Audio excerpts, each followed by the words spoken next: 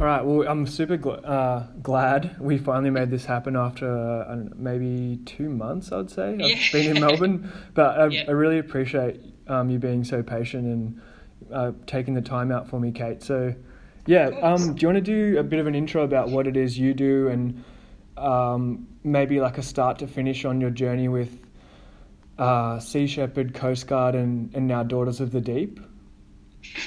Yeah. So my name's Kate. I'm from the UK, and I am professionally a speech pathologist and have been doing that for the last 10 years or so. But since I moved to Melbourne in 2014, I've been on a bit of a sort of conservation and ocean-based path. So that started by me joining Sea Shepherd, I think in 2015, somewhere around there. Just because they actually were just screening a documentary down near me in Williamstown, and I went down there and I met some of the volunteers there, and they said, we do all this fundraising and you're welcome to come and join us. And so I signed up and started doing some land-based fundraising with those guys and really quickly learned a lot about, the state of the oceans and environmentalism and all these things that I had been aware of, but maybe not to the same extent until I joined Sea Shepherd. And then that just kind of snowballed until I was taking time off work to go and help out on the ships when they were in dock, and then eventually actually asked my boss if I could take a year out and go and crew with Sea Shepherd offshore. So I did that in 2016. I went to Antarctica on my first campaign, and straight after that went to Mexico. And every year now have been taking a couple of months out to go overseas to crew with Sea Shepherd since then, which has been amazing. And then at the end of my first campaign, I came back to Melbourne and joined the Coast Guard because I wanted to continue my sort of boat handling skills and get some marine qualifications. So they're an amazing voluntary organisation who you can gain a lot of marine experience and qualifications with for free. So that was a really good chance to kind of practice my skills and also get involved in more community-based voluntary work, supporting the community, and people out in the bay getting into trouble, we'll go and help them. And then this year, I also, with a couple of friends, launched a charity that is looking at supporting women getting into marine careers. So it's called Daughters of the Deep, and we've been going for about 6 months. So we're still very young, but that's been another really interesting kind of project and a really great resource so far, and it seems to be kind of gathering a bit of steam and getting more interest, and we're starting to get more sponsorships off the ground. So yeah, it's been interesting trying out all these different things over the last few years. Busy but good. Yeah, it's amazing. Just listening to like the sort of timeline of events, it seems like such a natural progression because you've obviously got the passion and you started with, like you said, just doing land-based fundraising and volunteering, and you must have just kept that inkling and that hunger for wanting to know more and wanting to do more, and then that progressed into the Sea Shepherd volunteering in Antarctica and Mexico. And yeah, I think it was such a great idea to come back and join the Coast Guard because, like you said, it's a volunteer organisation, a community organisation, and then you're getting the bits of paper and the practical skills that you can carry then back into Sea Shepherd or even Daughters of the Deep. So that's what a great timeline, honestly, and what a really good build-up. They all link together really well, which is what's so nice. And I'm very fortunate, and I'm always aware whenever people ask me about how I do this. Like, I am aware that I'm extremely lucky to have a supportive boss who allows me the time to go and do these things. Because without their support, I would be struggling to find the time to fit all these things in. So I'm really lucky, and I realize how lucky I am to have that as a basis from which I can kind of have that work-life balance between my career and my voluntary passions. So yeah, I'm very fortunate in that respect. Was it sort of a premeditated approach, or did things just happen naturally? Like, was your optimism what sort of put you in these positions, do you think? Like timing, or did you sort of try and map it out? That's an interesting question. I think I have always known that I've had a sort of a passion for the oceans. I started traveling when I was quite young, and I learned to dive, became a scuba dive master. And I think that's always been something that I've been interested in. I didn't think that I would ever take it as far as I have in terms of career with Sea Shepherd or like taking exams with Coast Guard. But I think like having that kind of career that I know is stable, that it is able to fund me to be able to go off and do all these voluntary things. I remember meeting somebody years ago. It was while I was traveling. He was a landscape outdoor sort of gardener from the UK, and he had his own business, but he shut down for 3 months every year and traveled, in the winter in the UK when there wasn't really much to be done. And I remember thinking, oh God, that's the dream, isn't it? Like work for 9 months of the year and then travel for 3. And somehow I've ended up in a situation where I have that plus the adventure of going off with Sea Shepherd. So yeah, it was something that was always a goal, but it just sort of happened without me really necessarily thinking too much about it. Like it just sort of fell into place, which, so yeah, very lucky to be in that situation now. Totally. No, I know exactly what you mean. There's sometimes you cross paths with people in life who completely change your perspective and give you a new insight into what is possible, and the flexibility of you can keep the 9 to 5, plus you can be a weekend warrior, plus you can still make holidays work. And I think we're living in a day and age now where people are solving problems to the balance of life. And yeah, that's a great example of someone who takes 3 months off of the year. Yeah. That's awesome. Do you think your love with the ocean first started here in Australia, or obviously you said you were scuba diving before that, or what really was your calling to want to volunteer with the ocean? Yeah, interesting. I think so I feel like I've always had a passion for the ocean, which is weird because I grew up in a county that doesn't have a lot of beach, and in the UK I didn't really go abroad when I was a child, but in those summer holidays we would go to beachy holidays, and I would spend time with my dad going through rock pools and looking at ocean creatures, and I always felt like I loved the oceans. I was a passionate swimmer and that kind of stuff.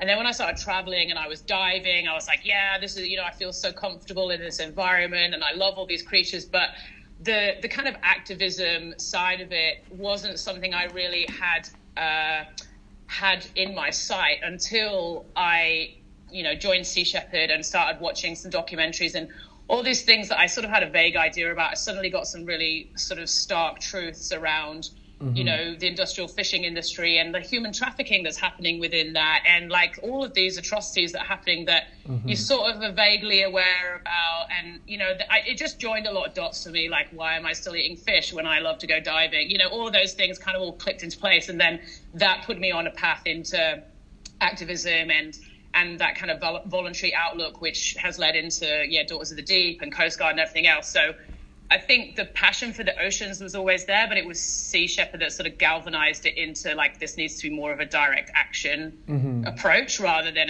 appreciating when I go diving how cool it looks, I think that was the shift. Yeah. You'd sort of been building up this tinderbox of love and appreciation for the ocean, and maybe the Sea Shepherd was a spark that set it off, so to speak. Correct. Yeah, that's a really good way to put it. Yeah. Yeah. So when you did your first action with the Sea Shepherd, sorry, pardon me, how did that come about? So did they approach you and say, hey, we want you to go overseas with us and this is going to be your role? So like, how did that first start, and what did it look like for you? Yeah, so it's interesting. So anyone can apply to go and crew offshore with Sea Shepherd. You just jump on their web pages. There's two different halves of the organisation, the Sea Shepherd Global and the Sea Shepherd Conservation, and you just put your application in. But I'd definitely heard of people who'd applied and they'd just, been waiting for ages and ages. I think that they often will prioritise people that they know are already quite dedicated to the cause. So I had all of that experience with Sea Shepherd. My coordinator for the onshore volunteers here in Melbourne wrote me a reference, but I was just fortunate that also some of the ships would dock in Williamstown, which is where our main meeting place is. Perfect. So I kind of like had made friends with some of the crew, and then we're just sort of hanging around, and then I said, can I help out? And ended up working in engine rooms, just cleaning basically and doing stock takes. Because obviously I don't know anything about marine engineering.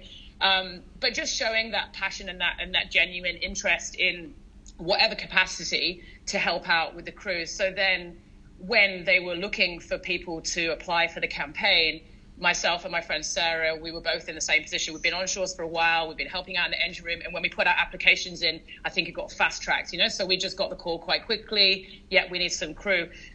So I think that's how we ended up getting in quite fast. And in obviously some positions you need experience. I didn't have any maritime experience at that point other than being a scuba diver. So obviously if you want to work in the bridge, you have to have maritime qualifications. But the deck crew generally can be completely unskilled. So outside of having been on dive boats, I had no experience, but they took us in as deck crew. And then they train you. So we spent 3 months living on the boat in dock. We got trained in sort of all the procedures the deck crew would need, like launching and retrieving the small boats and operating the crane and all that kind of stuff. And then, next minute we were just setting sail for Antarctica. It was kind of a whirlwind, to be honest. It all happened in the space of a few months. I got the green light from work, which was a huge one, would have been a barrier to a lot of people. But luckily they were like, yep, that's fine, off you go. See you in a year. And and it just all started from there, really. It's quite odd, but fantastic. No, I think you're not giving yourself enough credit for putting in the hard yards, to be honest. I don't think many people would be so selfless as to give their time for cleaning the boats and volunteering for 3 months without, having the, like the carrot and stick. People need to have the reward at the end, but it seems like you were already invested in the program before you knew that it was going to have anything for fruition. So to put in the effort before you knew that something was going to come for it to be able to go on a campaign is really, really interesting to me as well. Yeah. Oh, thank you. That's really kind. I guess I hadn't thought about it, but yeah, I think like when you're so invested in something that you're interested in, then it doesn't really matter, what it is that you're doing. Even if just cleaning toilets, like you just want to help. And I think that the onshore part of Sea Shepherd definitely doesn't get enough recognition, because without the fundraising on land, we wouldn't be able to go to sea. We wouldn't. That fuels all of our ships. That's the core money coming in to be able to do the campaign. So I think there's so much, and it's enjoyable too. It's such a great community. We get to do really fun things. We go to festivals, gigs, markets. It's something that I think people often think like it's so selfless, but sometimes I think like I'm getting more out of it than I'm giving. Like I should be paying you. I'm so fascinated and so passionate for what the cause is that it's the same with Coast Guards. Like I'm amazed that they give me all these qualifications for free, because I just really happy to be there and I'm really enjoying it. So I think it's when you're really invested in what the organization is doing, it doesn't feel like it's hard work or like that sounds really cheesy, but no, I you know what I mean? Like I feel like I'm grateful for the opportunity, if anything. Yeah, when you put yourself out there, I know what you're saying, things fall in line, and I think it's just a natural cause and effect. If you're around the right people and around the right environment, then you will be having fun and you will be doing things you enjoy. So that's it. Yeah, totally. So with the first campaign with Sea Shepherd, you went to Antarctica. Was that your first time seeing Antarctica, and what was that like? Yeah, for sure. Never actually ever imagined that I would go there. So like I said, it was all sort of a bit of a blur. It happened quite quickly, and all of a sudden we were setting sail. I don't think I really stopped to think about it. It was just like, off we go. It took us a couple of weeks to get down there, and then all of a sudden it was like icebergs everywhere, and sheets of ice on the water, and we saw is it Aurora Australis, the Southern Lights, on the way down, and there was whales every day and penguins, and it was just this magical, completely unspoiled place. It's also the biggest desert on the planet in terms of the lack of rainfall there, which I also didn't know. I was imagining it would be snowstorms every day. Like we did have some snow, but mostly it was beautiful, bright skies, sun, but cold, obviously, but like crisp and dry, and just like the most stunning icebergs. I don't think I even stopped to think about it before I went. It was just like, oh, we're going, cool, off we go. And then, it was just probably one of the most amazing things I've ever seen in my entire life. So fortunate to go. Yeah. And was the campaign in Antarctica, what were you aiming to do with Sea Shepherd? Was it against krill fishing? Was it against illegal whaling? What was the sort of spearhead and the point for the first initial campaign you were doing there? Yeah, so it's probably the one that Sea Shepherd's the most famous for. It's the anti-illegal whaling. There are fleets of whalers that come down from Japan. They're very well known. I was the 13th year that they have been going to Antarctica, so it's a very well-established campaign. And the main goal is to try and find the fleet, which is what takes up most of the time. And then once we find the fleet, to just try to prevent them from whaling in any way that we can. So over the years, there's been some really dramatic footage of altercations between the two fleets. I think, they're government funded. They take their own refueling vessels. You might have seen some footage of like one of our captains very amazingly positioned a Sea Shepherd vessel between their refueling vessel and one of their vessels so they couldn't refuel, and held that position for like 3 days whilst being, pummeled with water cannons and stuff. So really intense kind of clashes at sea. But other times we've maneuvered our vessels over the slipways of the factory vessels so that they can't bring the whales on board to process them. So just anything that we can do that's non-violent but that will hamper the proceedings. But yeah, they're government funded. They've got their own refueling vessel, and they've got all this amazing technology. So it's a real like David and Goliath type request. Yeah. We're just one knackered old ship from 45 years ago, full of volunteers just trying to find the fleet. So that in itself is a huge undertaking. It's like the ragtag A team that it's like the call in the what's that, Captain Planet or something, Yeah. Oh, that's just a bunch of old hippies going around trying to find them, do what we can. So that's amazing though. Yeah, so I was amazed that we find them. We take a helicopter as well, so we fly the helicopter off the back deck. So pretty impressive maneuvers considering we're a voluntary organisation. I think the only other maritime group to do that would be the Navy, because we launch small boats and helicopters off our vessels whilst we're moving. But yeah, it took a long time. I think maybe a month and a half, and eventually we did manage to find the whaling fleet, which was incredible. But our vessel, I went down on the Stevo, and she's an old ship, and our top speed was 15 knots or something, and their vessel's a lot faster.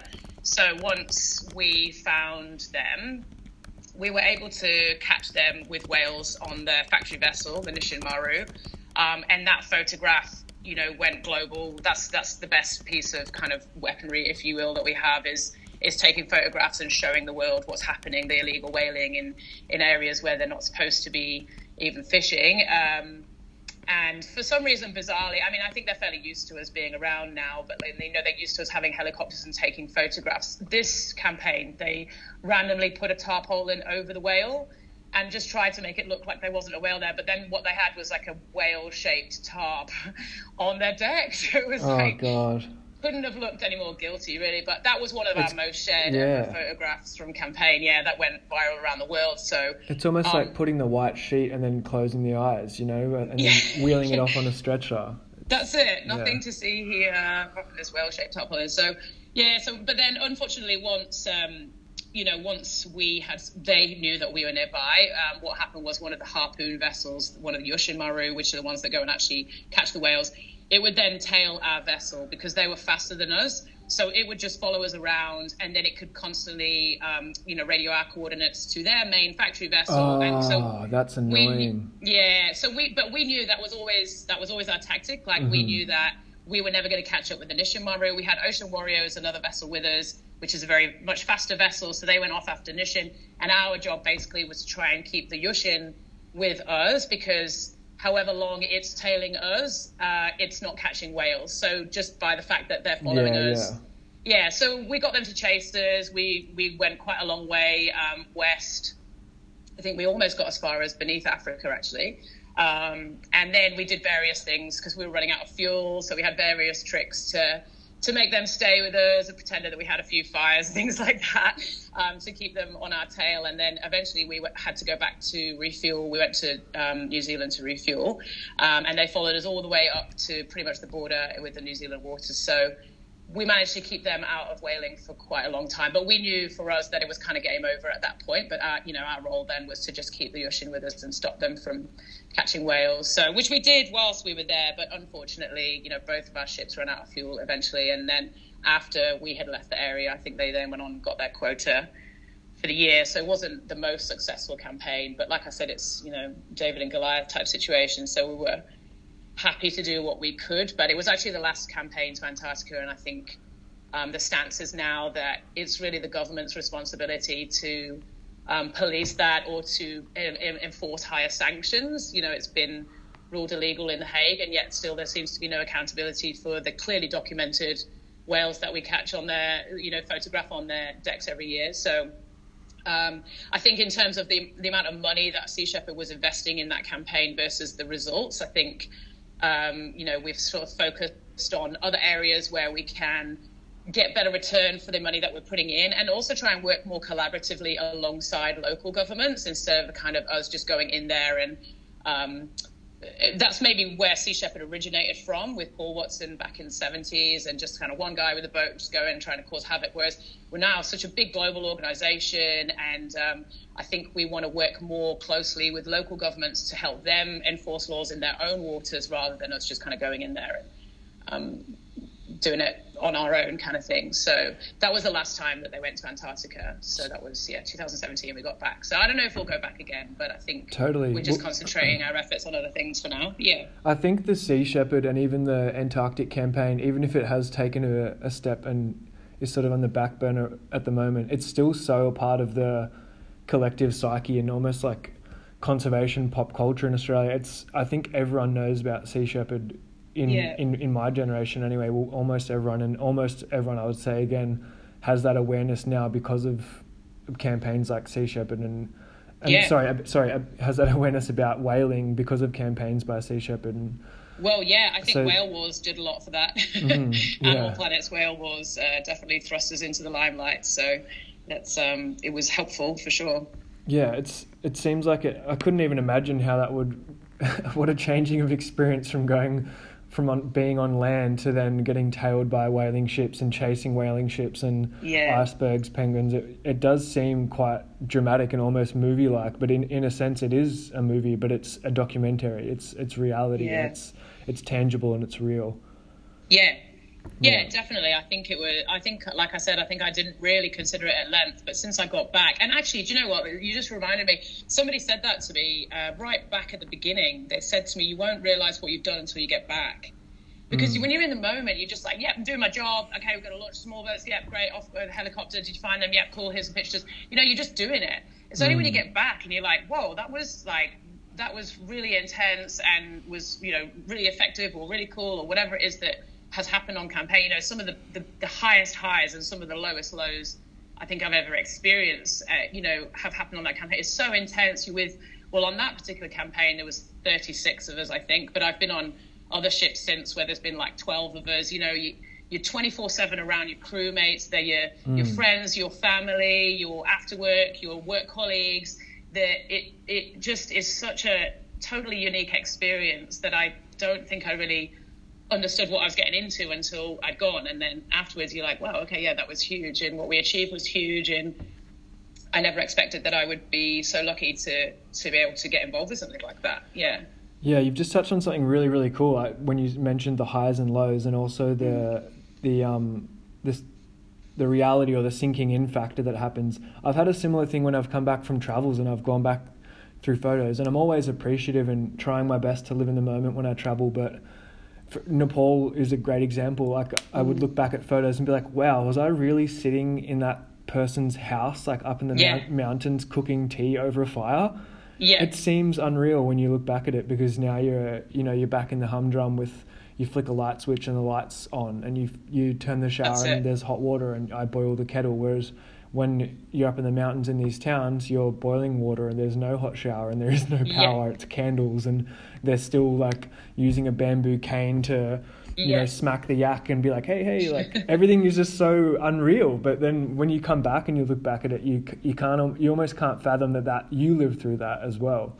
That's it. And like the camaraderie, like, in Antarctica, obviously we had a lot of crew to shower, and I think standard was like a 3-minute shower every 3 days. But then when we were, true hippies. But then, to be fair, in Antarctica, you don't sweat much, so it's fine. Okay. But then, our water supply started to run out, or we had a problem with something or other, and it got down to, I think it was like 2-minute showers every 5 days, and our desalinator broke and we were having to boil water and drink that, but like the camaraderie in that, and like everybody's kind of keeping each other up, and like we, as much as we were working hard, we still, played silly games in the evening, or, we celebrated Robert Burns night and had like a band play, and we celebrated New Year's, just small, like really unique memories that you couldn't create, and no one really would understand unless they've ever been in that situation, because they're so intense and so specific.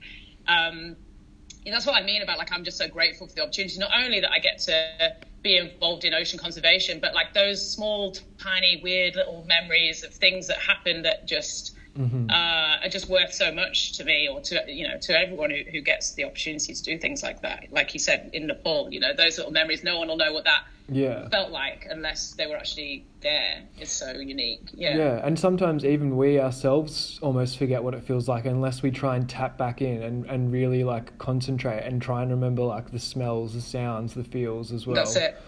You were talking about highs and lows. If you don't mind, sifting through the weeds and getting into the nitty gritty, what are sort of some of the lows on these campaigns? Is it hard to keep your emotions in check when you're seeing something that's, pretty gut-wrenching, such as whaling? Is it lows as in not being able to have creature comforts? Is it lows as in seeing those people around you get upset and having to be stronger for them? What for you felt like the highs and lows?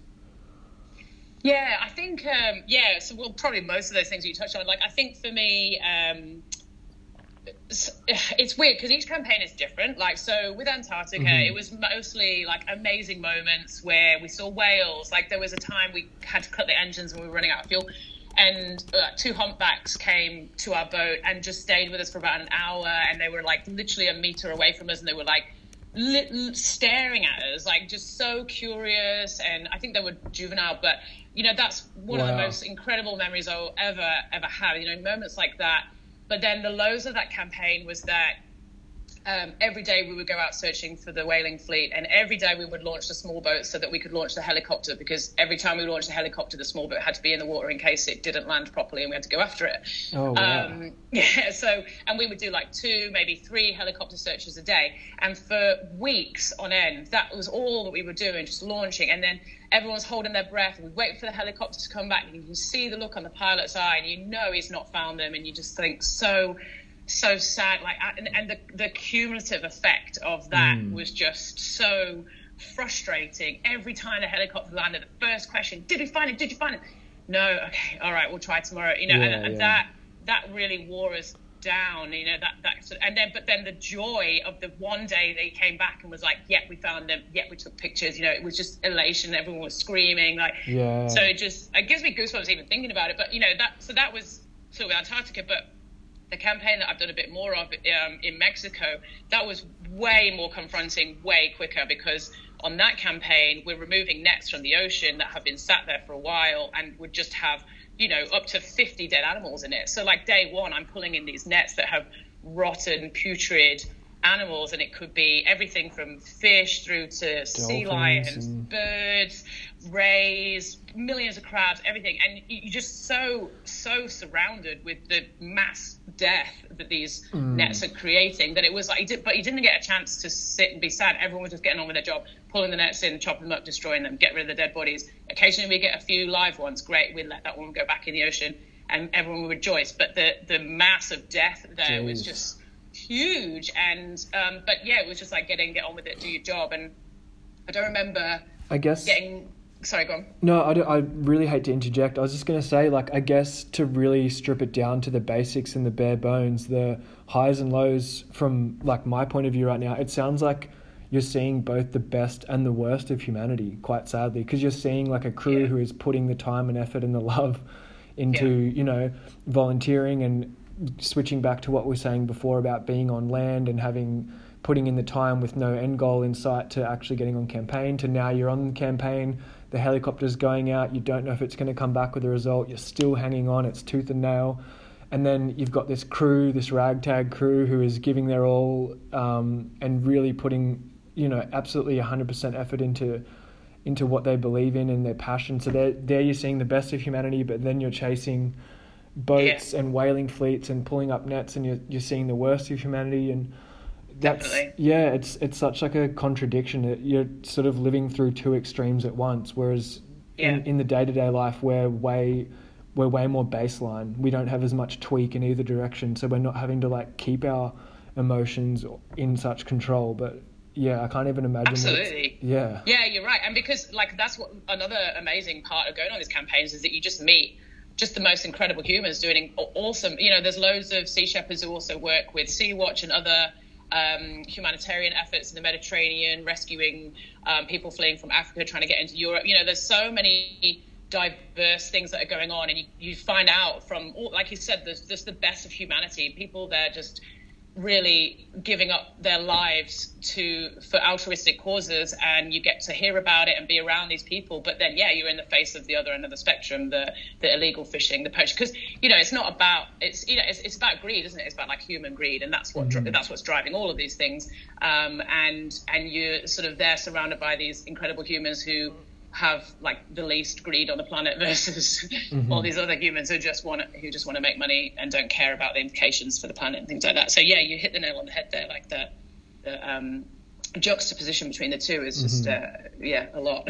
Can I ask a personal question? Like, do you feel any animosity towards the people you see whaling or fishing, or do you try and take it as like you understand that maybe these people are just skewed in their view and deep down they're not evil or they're not bad, or like how do you view the people you're trying to stop from doing these actions, if you don't mind me asking? Because that's something that I always try and personally, if I find something that I disagree with or someone that I might not share political views with or values with or whatever, I really try and break bread with them anyway. And I try and, do you know what I mean? And I try and think, well, I'm not perfect, and maybe there's flaws that I have that they're like, hey man, you shouldn't have done X, Y, Z, or hey man, you flew twice last year and that was burning more emissions than I was, or so is that something that you have struggled with, or is that something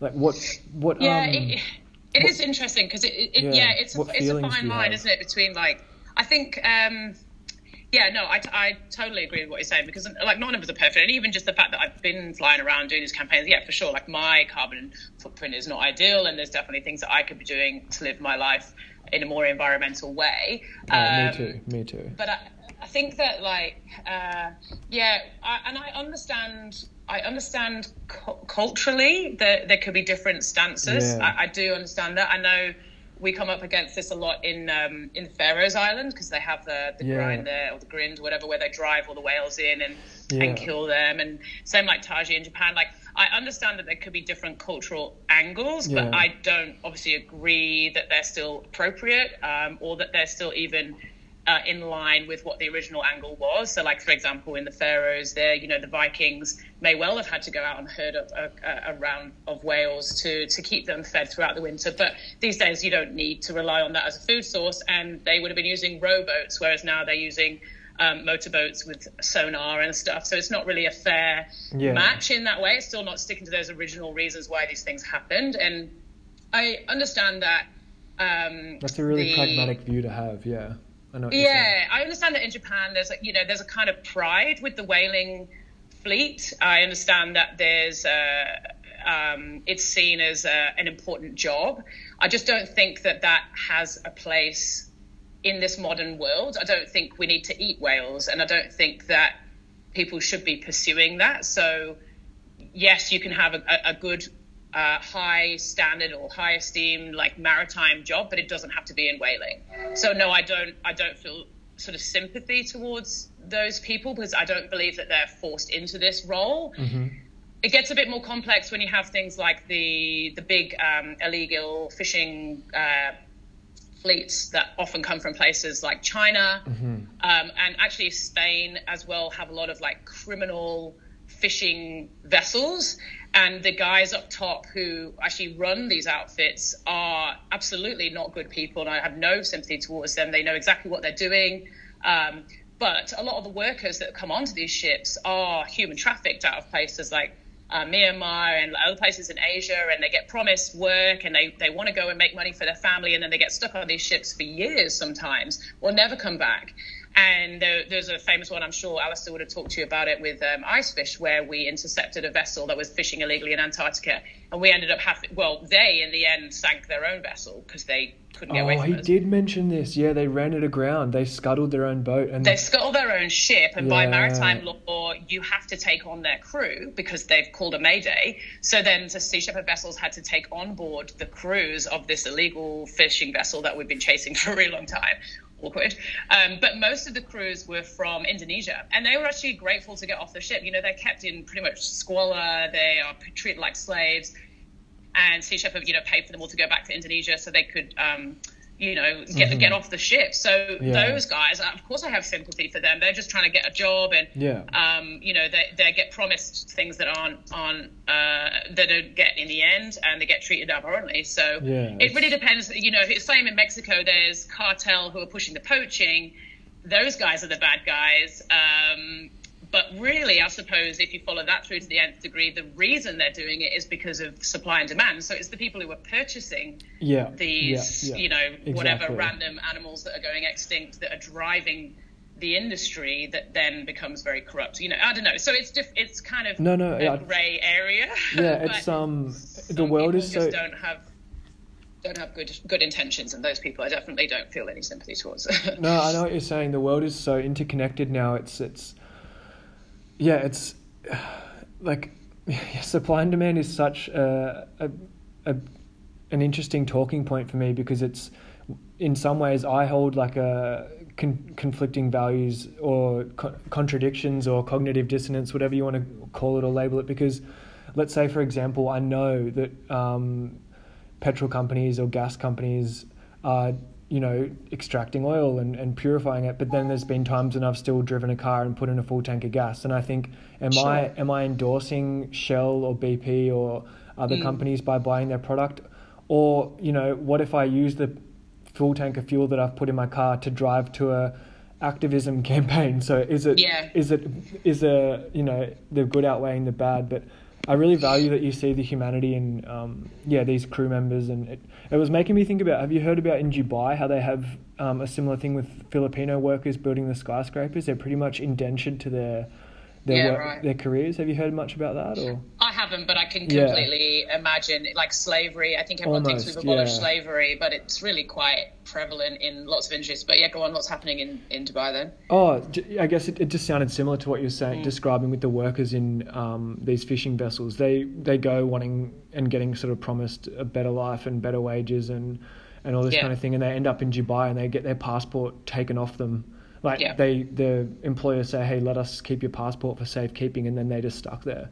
They're stuck having to work. And it's terrible, The New York Times did an expose on this a few years ago, and I don't want to misquote the figures, but it was like breathtaking, because one of the things that happens when you go on and this is standard practice. Anyone who goes on a boat, the captain takes your passport because they're responsible for you, and until you dock and you go through immigration, then they have to, so that's standard. But so these guys that are taken out of Asia or wherever they come from, they hand over their passports. So a lot of them are, not necessarily known, or some of them I don't even know whether they would have passports, but that's the other thing. Exactly.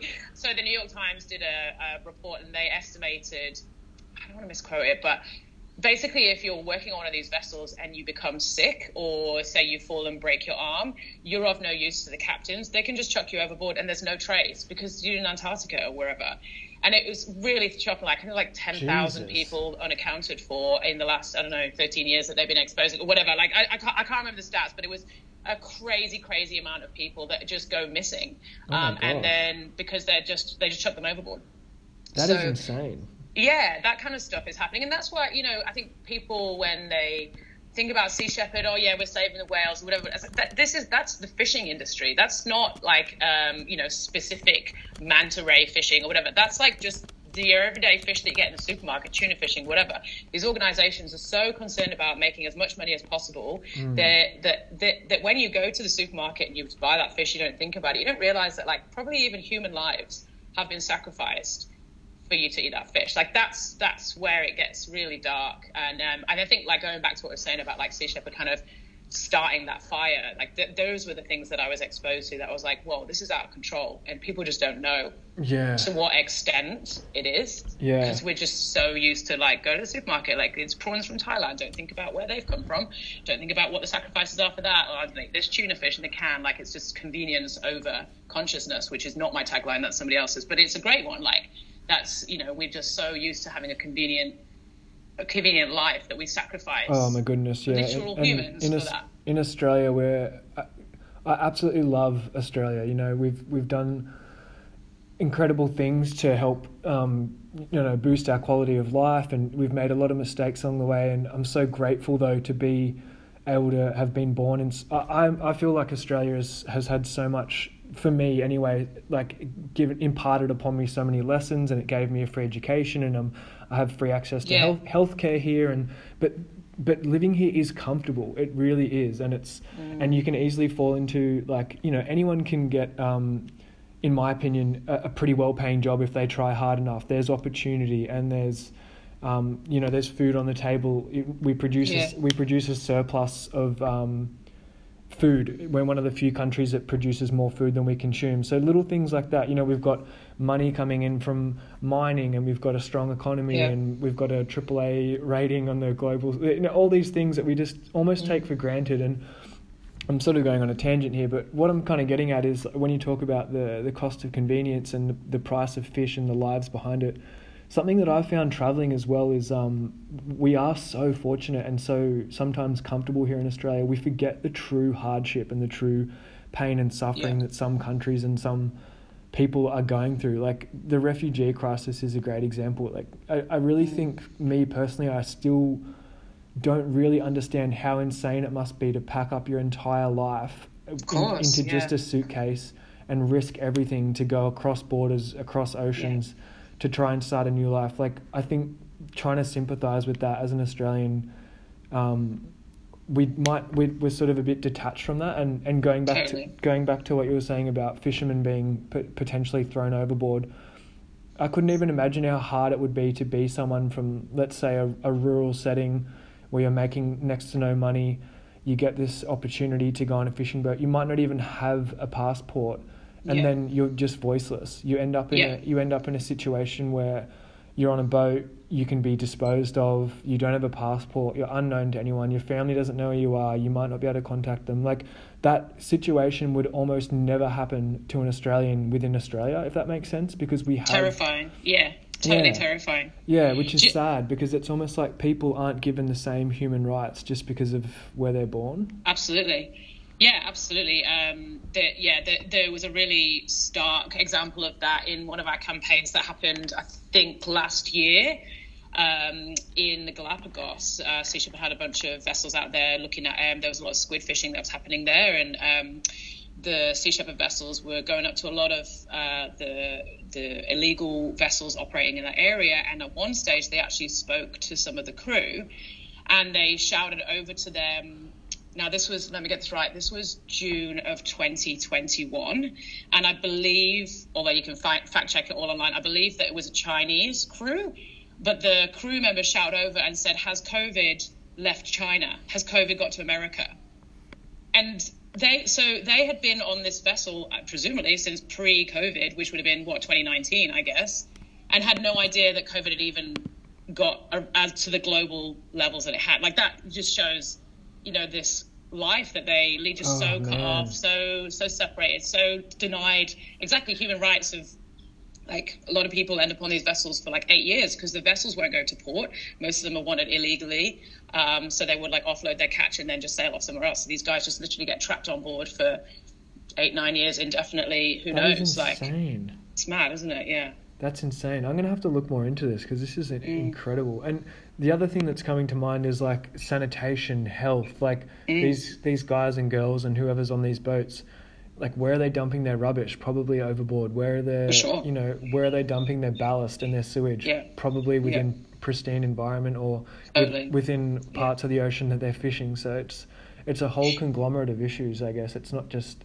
Totally, because it's Yeah. unpoliceable. The oceans are so vast. So that's, you can't get away with dumping a big load of oil on the ground in most places in the world because someone's going to see it and call you out for it. But in the oceans, you can do whatever the hell you want. There's really no one there.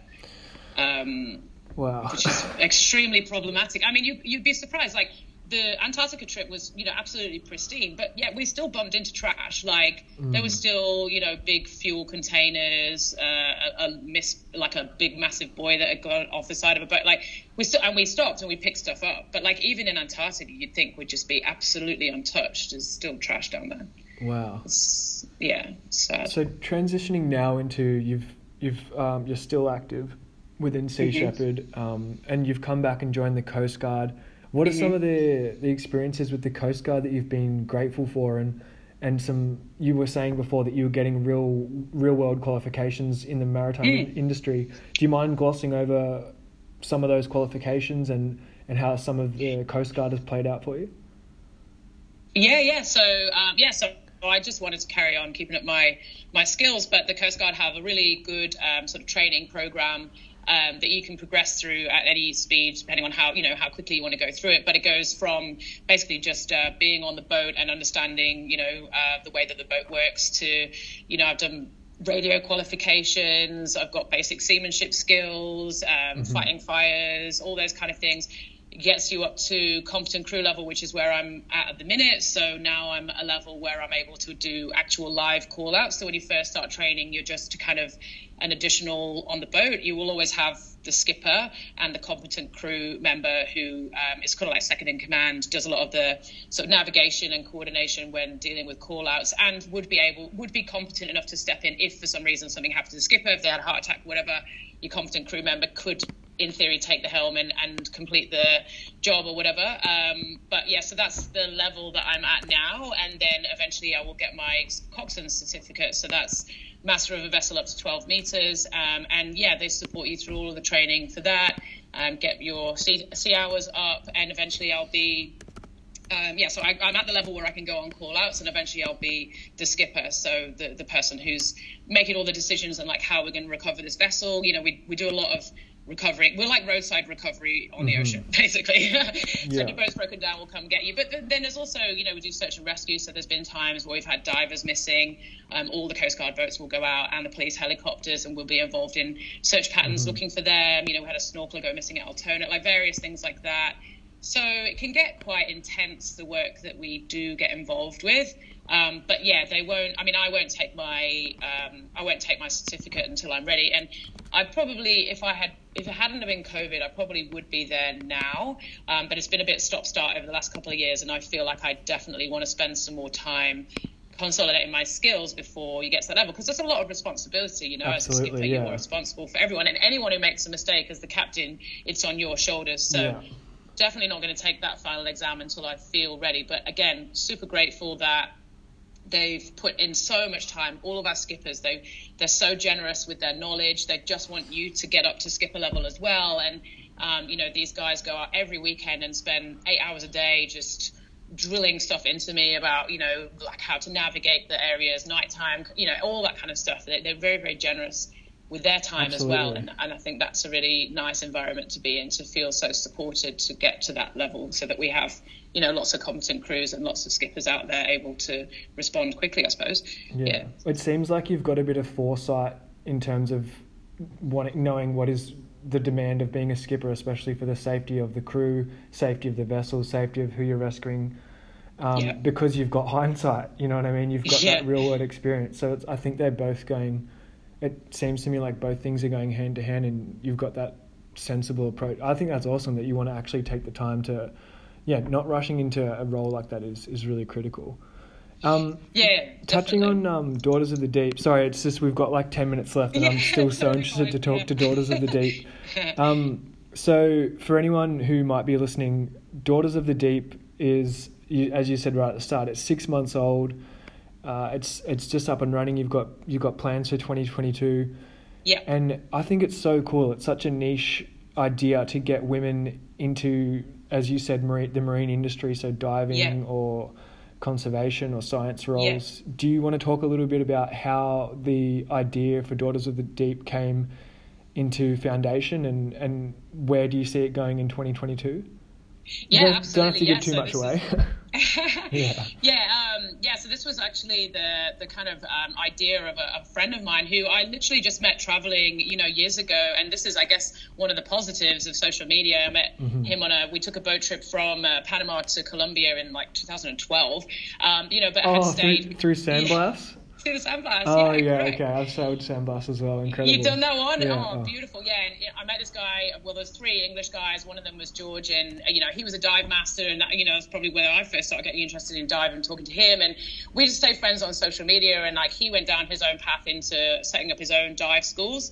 So he's got a few. They're called Conservation Diver around the world. And I think it was when he was working in Nicaragua, he just recognized that there were a lot of local women who were like really interested and curious. They were doing a lot of reef propagation work and turtle conservation and stuff like that. And I think he's just realized that women weren't necessarily financially supported to consider that a career, or culturally backed, or had the sort of social backing or economic backing, I suppose, to get into. But that's like a really huge untapped resource of these women who would be fantastic in that role. So I think that's where his original idea came from. But yeah, earlier in 2021, he approached myself and a couple of others. We've got Elle over in WA and Gigi in Spain. And he's just pulled us all together to kind of launch this idea. So that's where it started from, was just I think we thought we would just get women to do their dive certs. We'd fund them to do their diving certs so that they could get into diving conservation. But it's just grown really organically. And I love the direction we've gone in, which is really just kind of looking at gender inequality or gender bias across all the marine. I mean, obviously gender inequality is prevalent in all industries, but focusing on marine industries. So it's kind of grown now to we're looking at maybe women who were overlooked for grants for science research and trying to help fund some of their research papers.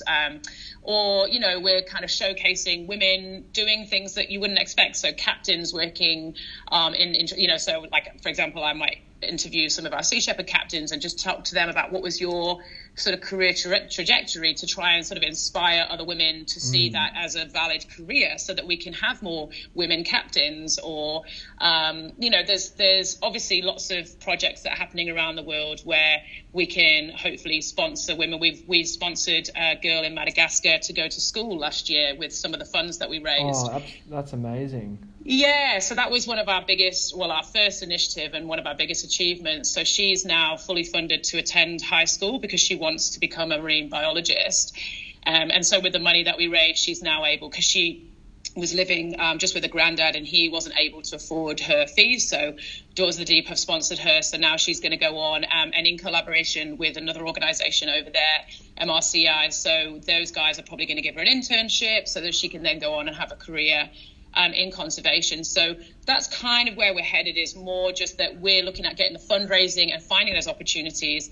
And then organisations who are on the ground. So we've got projects coming up we're looking at Indonesia, we're looking at sponsoring someone in Thailand, potentially Nicaragua. Like there's quite a few places where we're looking at organisations on the ground who are there. Because I think we had hoped that maybe we might be able to sort of set up Daughters of the Deep dive schools or whatever, but I think the reality is there are people in the field who have those connections with the community.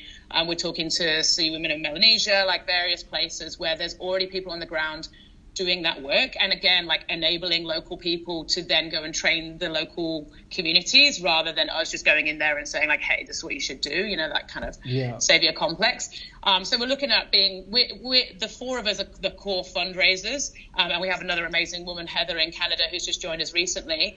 So we'll be kind of like raising the money, and then we're looking to fund organizations on the ground level to be able to do more kind of sponsorships or scholarships, I suppose, to get more women involved. There really shouldn't be a stigma around women in marine industries or marine sports. No. Diving is such a great example because it takes discipline, it takes finesse, it takes care, it takes style. And it also takes a bit of compassion if you want to go down the conservation route, which that has no gender, you know what I mean? That doesn't have to be specified to a male, or it doesn't have to be attached to strength or anything, diving and conservation and having a passion for the ocean or a passion for what you do is like, breaking down that barrier is awesome, and it shouldn't yeah, it shouldn't really be such a hurdle as it seems to be. But that's so cool. That's so epic. It's been eye-opening because, you know, as a diver myself and working in the dive industry as I did in Melbourne for a while, like I've never really felt that particularly hard. But then as we've gone into this, we've been interviewing more and more people. I think, like, you know, general diving is maybe seen fairly equitable, although talking to a lot of dive schools here in Melbourne, it does seem to be slanted more towards male-dominated industry. But definitely when you get into like commercial diving, you know, diving on oil rigs and that kind of stuff, that is definitely very much more a male-dominated industry. And you know, just trying to like unpick the reasons why that might be the case, you know, because like you said, there shouldn't be any barriers there in terms of gender, in terms of wanting to be compassionate. If you're going down conservation, or just the industry itself shouldn't be gender, but yet somehow it is. So it's a really interesting kind of project, like looking into the reasons and the barriers. And we're doing lots of interviews and hearing stories, you know, some really great, some really sad, around women's experiences working in that field, and trying to just expose that a bit more and open up that conversation a bit more and make people think about that a little bit more, I guess. Like, you know, it shouldn't be surprising that it's a female captain. It's just the captain of a ship, you know. Yeah, exactly. Or it shouldn't be like, oh, we've got a female, you know, commercial diver on our team. Like that old adage shouldn't be there. It's just we've got a team of commercial divers. That's it. Totally. It's all about experience based. Like, you know, if they've got the gusto and they've got the skills, it really shouldn't matter at all. It's correct. Epic. Well, oh my goodness, I'm excited to see what 2022 has in store for you, for both the Sea Shepherd and for Daughters of the Deep and for the Coast Guard and for speech pathology. It's incredible. I think you've chosen such a cool trajectory, and it seems to be, as you said right at the start, snowballing, and who knows which direction that's going to go in in the future. Thank you. Thanks for giving the time to hear some of the stories and share some of the information. That's really generous to share that platform with us. I know definitely Daughters of the Deep, we're very excited for where this is going and to have our name out there. So thanks for giving us a little help in that direction. No worries. Yeah, look, I'm always stoked to talk about stuff like this. I feel like I still have a bajillion questions. I have a Word document on my phone with some questions I had written. I'd wanted to ask you, but it's we've run out of time now. But all good. I can leave a link to Daughters of the Deep within the description of the podcast. I'll also leave a link for the Sea Shepherd Australia for anyone who's interested in that. Perfect. And potentially a little bio about yourself and the work you've done. So. Yeah, no, thank you so much for coming on. I actually would love to potentially have another chat with you in the coming part two. Coming year. Yeah. I'll give you an update. I need the new highs and lows of 2022. Oh no, I really appreciate it. Thank you so much. It's been, it's a passion I could waffle on about for days. So thanks for allowing me to indulge that.